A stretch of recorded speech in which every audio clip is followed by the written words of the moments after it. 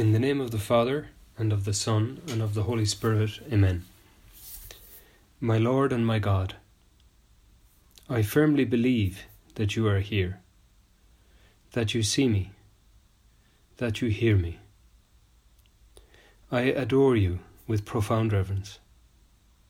I ask you for pardon of my sins and grace to make this time of prayer fruitful. My Mother Immaculate, Saint Joseph, my Father and Lord, my guardian angel, intercede for me. In the Way, Saint Josemaria writes, in Christ we have every ideal, for he is King, he is God, he is love. And we can begin our prayer by adoring our Lord. You, Jesus, are our King, you are our God, and you are our love. You are our every ideal.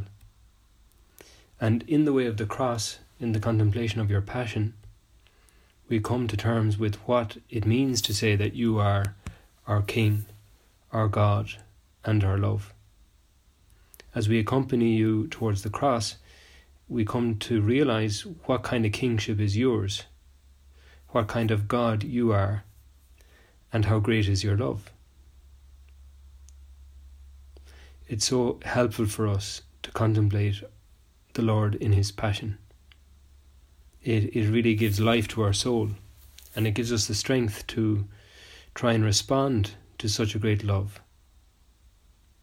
And there are many ways, as we know, of contemplating Jesus in his passion, especially during Lent.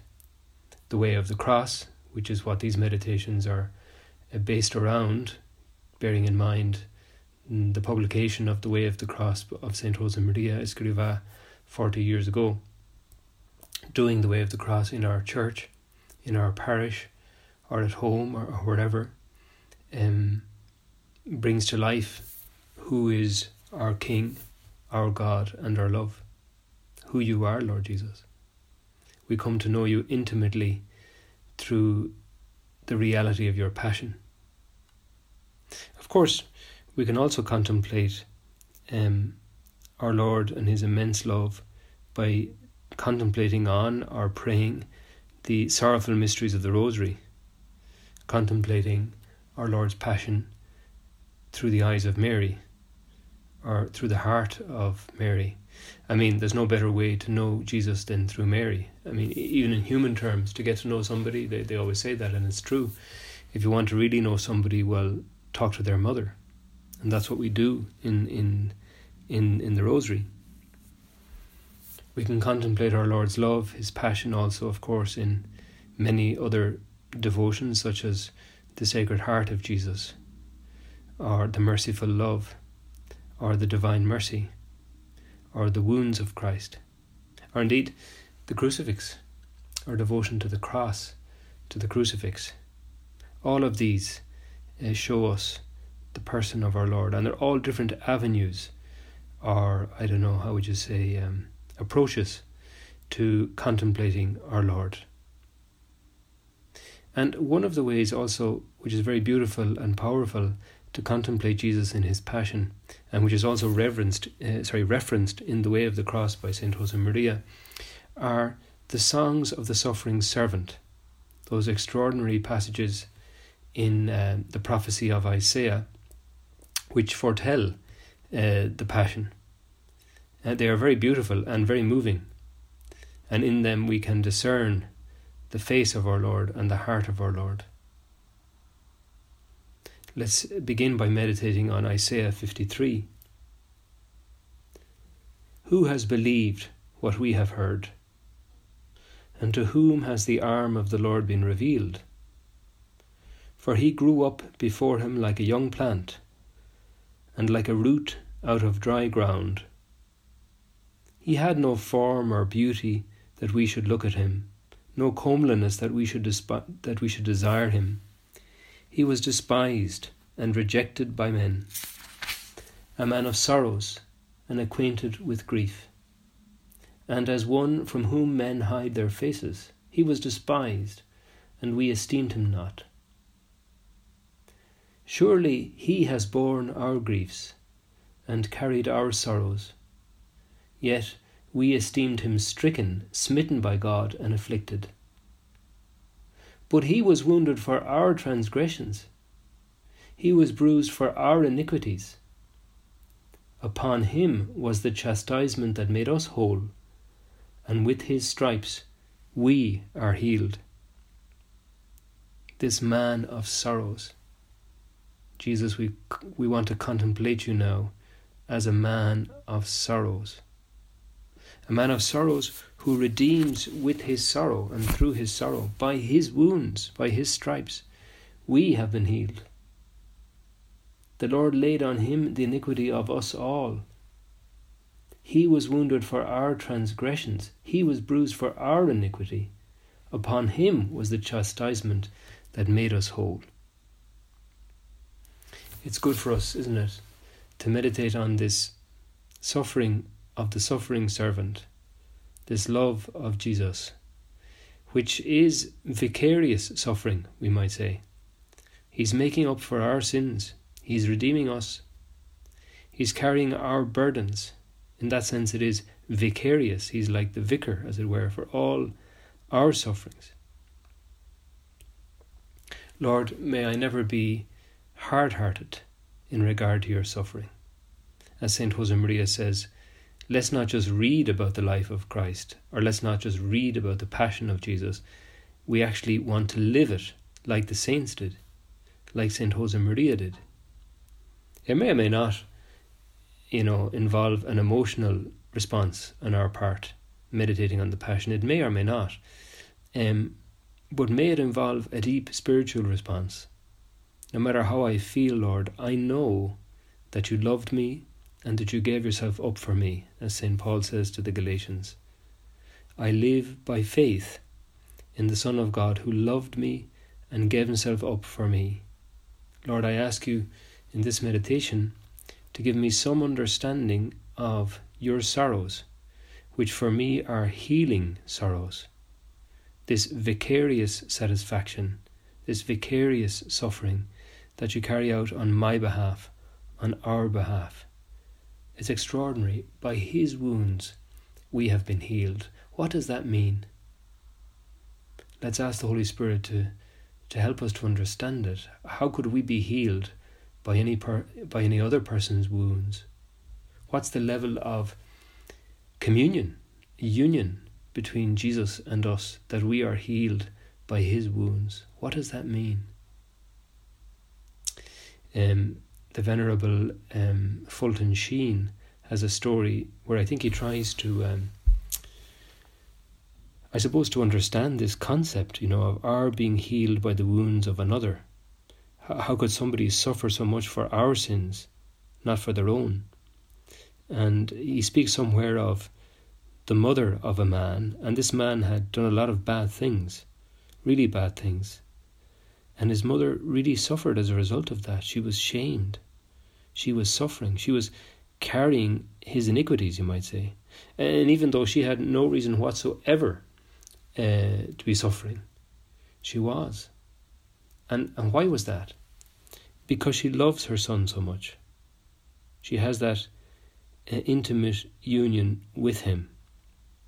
And I don't know, it's a simile, it's a metaphor. We don't fully understand the mystery of the suffering of Jesus, but it would seem to be that, that our Lord willingly bears his wounds out of love for us. He's so united to us. He's so close to us.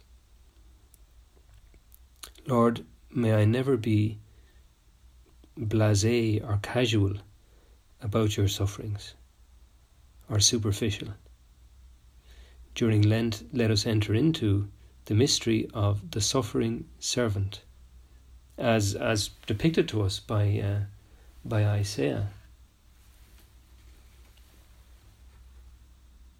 In the way of the cross, in some points of meditation, on the 13th station, St. Josemaria lists, if you like, some of the sorrows of Jesus in his passion. we can meditate on them now in our own time. He came to save the world, and his own denied him before Pilate. He showed us the path to goodness, and they drag him along the way to Calvary. He gave example in everything he did, and they prefer a thief convicted of murder. He was born to forgive, and without cause they condemn him to the gallows. He came along the paths of peace, and they declare war on him. He brought love, and they repay him with hatred. He came to be king, and they crown him with thorns. He became a slave to free us from sin, and they nail him to the cross. He took flesh to give us life, and we reward him with death. Well, points like that in the book, The Way of the Cross by St. Josemaria, they deserve really to be meditated on calmly in our own time. And yet we can see how the founder of the work very clearly explains to us the sorrows of our Lord. Lord, your heart is not a clinical cold heart abstracted from us. As Vatican II says, Jesus worked with human hands, and with a human heart he loved. And not only that, but Lord, you continue to love us now with a human heart. And it is a great mystery for me. I find it hard to understand, and yet I would like to understand something of your vicarious suffering, how you suffer for me, for us. Because the more I understand that, the more I'll be able to love you. And please God, the more I will grow in my own holiness, the more aware I am of God's love for me. It's never a waste of time to dwell on our Lord's love for us. It's never a waste of time to meditate on the Passion, because that gives us the strength we need to keep growing, to grow in gratitude and in love for our Lord. Apparently there's a little church in Germany which above the main altar has a most unusual crucifix, wooden, life-sized, like every other crucifix, except the arms of Christ are held out in front of his chest as if they were embracing somebody. They're not nailed back to the beams of the cross. His arms are like forming a circle in front of his chest. And there's a pious legend behind the origin of that crucifix, that several centuries ago the crucifix there in that church was normal, like any other crucifix. And one day a thief broke in to the church looking for anything of value. He hadn't many scruples really. He clambered up on the altar because he saw that on this crucifix there was a beautiful crown which was made of precious metals and had some jewels in it. So up he went on his boots onto the altar and stretched out his hand to grab the crown from Christ's head. And the legend or the tradition is that at that moment the arms of Christ detached themselves from the beams of the cross and, as it were, grabbed the thief, encircled the thief, and went around him. And the thief, of course, was utterly shocked and disconcerted and stunned, and then he tried to wriggle himself free from the embrace of Jesus, but he couldn't. He found himself trapped there, and there was no escaping. And as he was there, he found that his face was right in front of Christ's face on the cross, and that he was looking into our Lord's eyes, and our Lord was looking into his eyes, into his heart. And he realized in that moment all the bad things he had done and the connection between his sins and the suffering of Jesus on the cross, so that he started weeping himself. And the story goes that when people arrived early in the morning for Mass, they saw this amazing sight of Christ embracing the thief and the thief embracing Christ. It's a story certainly that explains very well the link between your crucifixion, Lord, your passion, your way of the cross, and my life, the life of each one of us. Because we are sinners, and somehow our sins contribute to the passion of our Lord. It's not just a metaphor. There's more to it than that. Like we could say that the cross is essential to the biography of Christ, but the cross is also very much part of my own biography. I can't understand myself, my past, my present, or my future without looking at our Lord.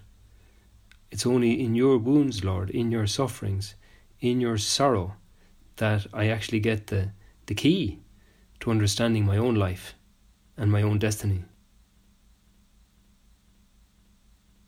In the first letter of St. Peter, the apostle refers again to the sorrows of Jesus, his wounds, and how he suffers vicariously for us. He committed no sin, no guile was found on his lips. When he was reviled, he did not revile in return. He himself bore our sins in his body on the tree, that we might die to sin and live to righteousness. By his wounds you have been healed. By his wounds you have been healed. That's an echo, really, isn't it, of the prophecy of Isaiah. And Peter finishes by saying, "For you were straying like sheep, but have now returned to the shepherd and guardian of your souls." It can be good for us to meditate on our Lord's passion, bearing in mind the shepherd, the good shepherd. Because in Scripture and in the liturgy, we do contemplate the shepherd who dies for his sheep, and also the good shepherd who rises from the dead. That's also present in the Easter liturgy.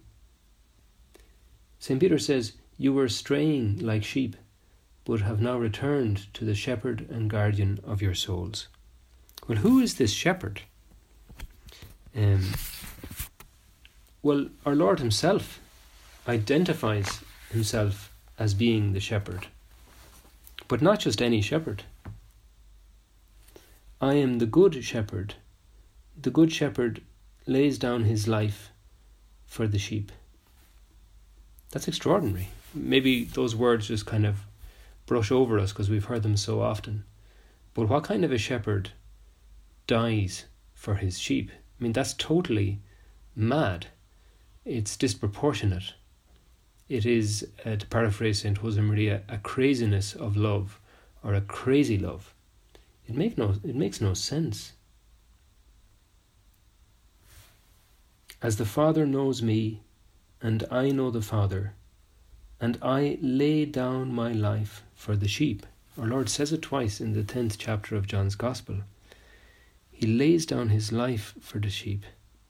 This is it. This is the meaning of the man of sorrows. His sorrows become the source of our joy. His death brings us life. His sufferings bring us healing. And this mystery, of course, is made present every day in the Mass, in the Holy Sacrifice, in the crucifixion which is made present in the consecration, the body which is broken and given to us, the blood which is poured out and given to us for the remission of sins, for our salvation. Every time we take part in the Mass, we're plunged into this great paradox of our Lord's death being our life, our Lord's sorrows being our joy, our Lord's wounds being our health. It's amazing. I suppose all that fruitfulness of the Passion is of the Good Shepherd's sufferings is made present for us in Psalm 23.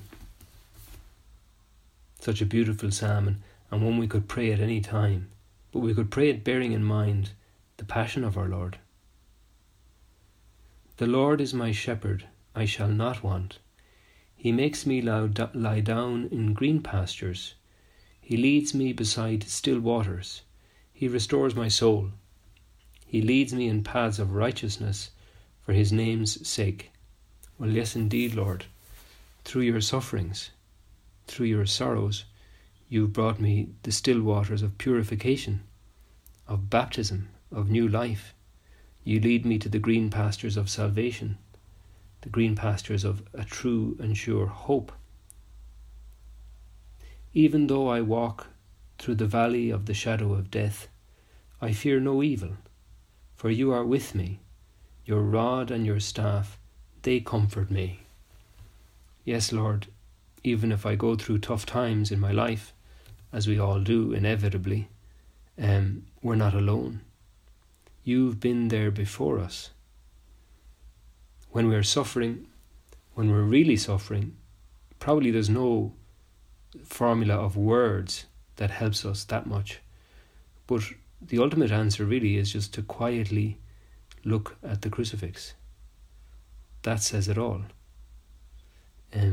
That says the whole wisdom, the whole science of God is there.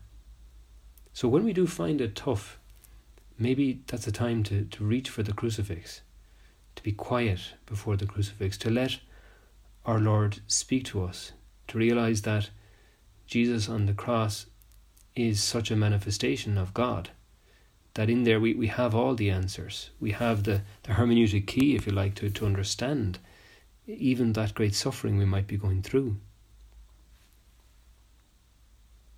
You prepare a table before me in the presence of my enemies. You anoint my head with oil, my cup is overflowing. The Holy Eucharist, the sharing in Christ's passion and resurrection, which is a fruit of the cross, which is not just the fruit of the cross, but actually the making present of the cross.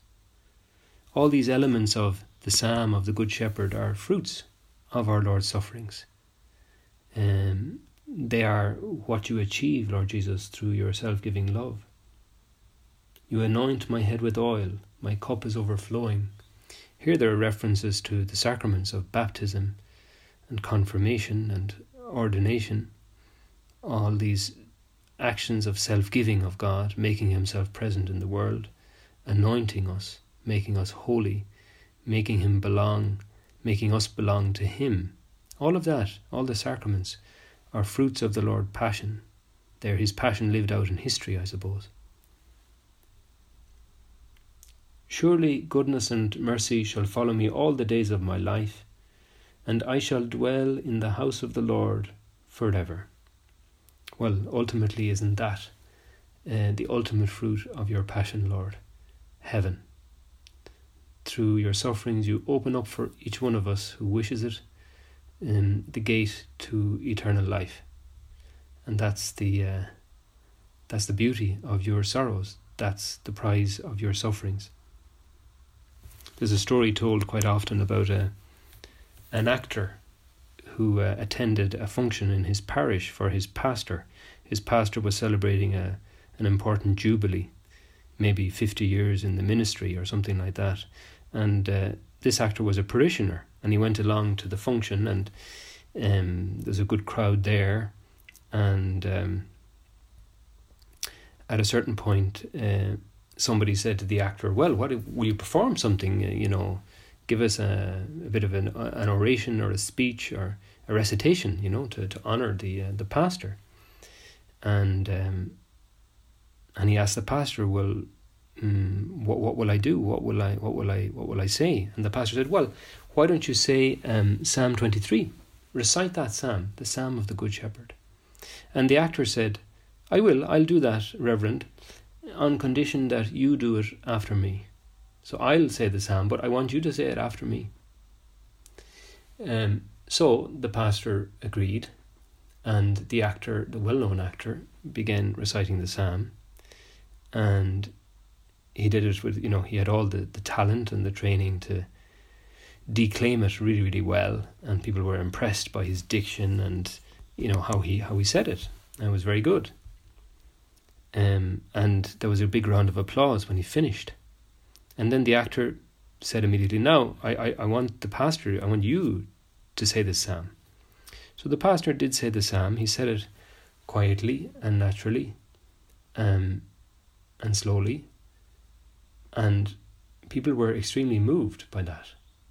And at the end there was no applause, there was just silence. And the actor said, "You see the difference? I know the psalm, he knows the shepherd. So, Lord, help me to know you who are the good shepherd, the shepherd who gives his life for the sheep. And help me to reverence and love your sorrows, to reverence and love your body, which is broken for me, to reverence and love your blood, which is poured out for me." How can we reverence the body of Jesus? There are so many ways, but maybe that's something we could finish our prayer with is, how can we make reparation or show our love for this body of Christ which has been wounded to heal us? How can I reverence the body of the Lord? We might think of that sinner woman. We hear about her in the Gospel of Luke, who goes in to the house of the Pharisee while there's a meal going on, and she braves the accusing stares of the people around her, who are just, what's she doing here? Judging her, regarding her as unclean. She makes her way to our Lord and places herself at his feet and washes his feet with her tears and dries his feet with her hair, which is, when you think about it, an extraordinary thing to do. And one gets the sense that she is preparing this body of Christ, which will be so abused and ill-treated in the Passion. In anticipation of that, she's like making the reparation that wasn't made at the time of the Passion. She's making it in advance. She has that sensitivity of soul, that intuition, which leads her to reverence this body, the wounds of which are going to heal us. And she somehow understands. We don't know what she understands, of course, but why is she doing this? She must have some understanding of the link between what who our Lord is and what he's going to suffer, and her own sins and our own sins. So how can you and I reverence the body of our Lord? Well, certainly in the Eucharist, trying to love our Lord very much in the Eucharist, in the Mass, in the Blessed Sacrament, in adoration. Even maybe now we're doing our prayer not in the church, but in our own room or in our office or in our car. Well, from wherever we are, we can unite ourselves now with the nearest tabernacle, or the tabernacle in our parish, or the tabernacles of the world, the real living Christ, the body broken for us, the blood poured out for us, and now the risen body present in the Holy Sacrament, in the Eucharist. We can reverence your body, Lord Jesus, too, also by reverencing your church. The church is the mystical body of our Lord. So our love for the church, from the Pope right down to the most recently baptized member of the church, our love is a love for the body of Christ, for the mystical body. And we can pray now. Pray for the Church of God, which is the mystical body. And we reverence the body of Christ also in one another, in people, especially in the poor, in the needy, those who are suffering. In our prayer right now, we reach out to them. We embrace them. We embrace the body of Christ. We touch his wounds, as Pope Francis might say, in the suffering members of his body, who are many, very many. We finish our contemplation of this mystery as we see that 13th station, when Jesus is laid in the arms of his Blessed Mother. We can think of the Pietà, that beautiful sculpture of Michelangelo in Rome. The Pietà, the mother holding the body of her crucified son. We could probably meditate for a long time on the Pietà, on that station, the 13th station, of Mary holding the body of Christ, of reverencing the body of Christ. I suppose in Bethlehem, when she clothed him in those swaddling cloths, Our Lady also was reverencing the body of Christ.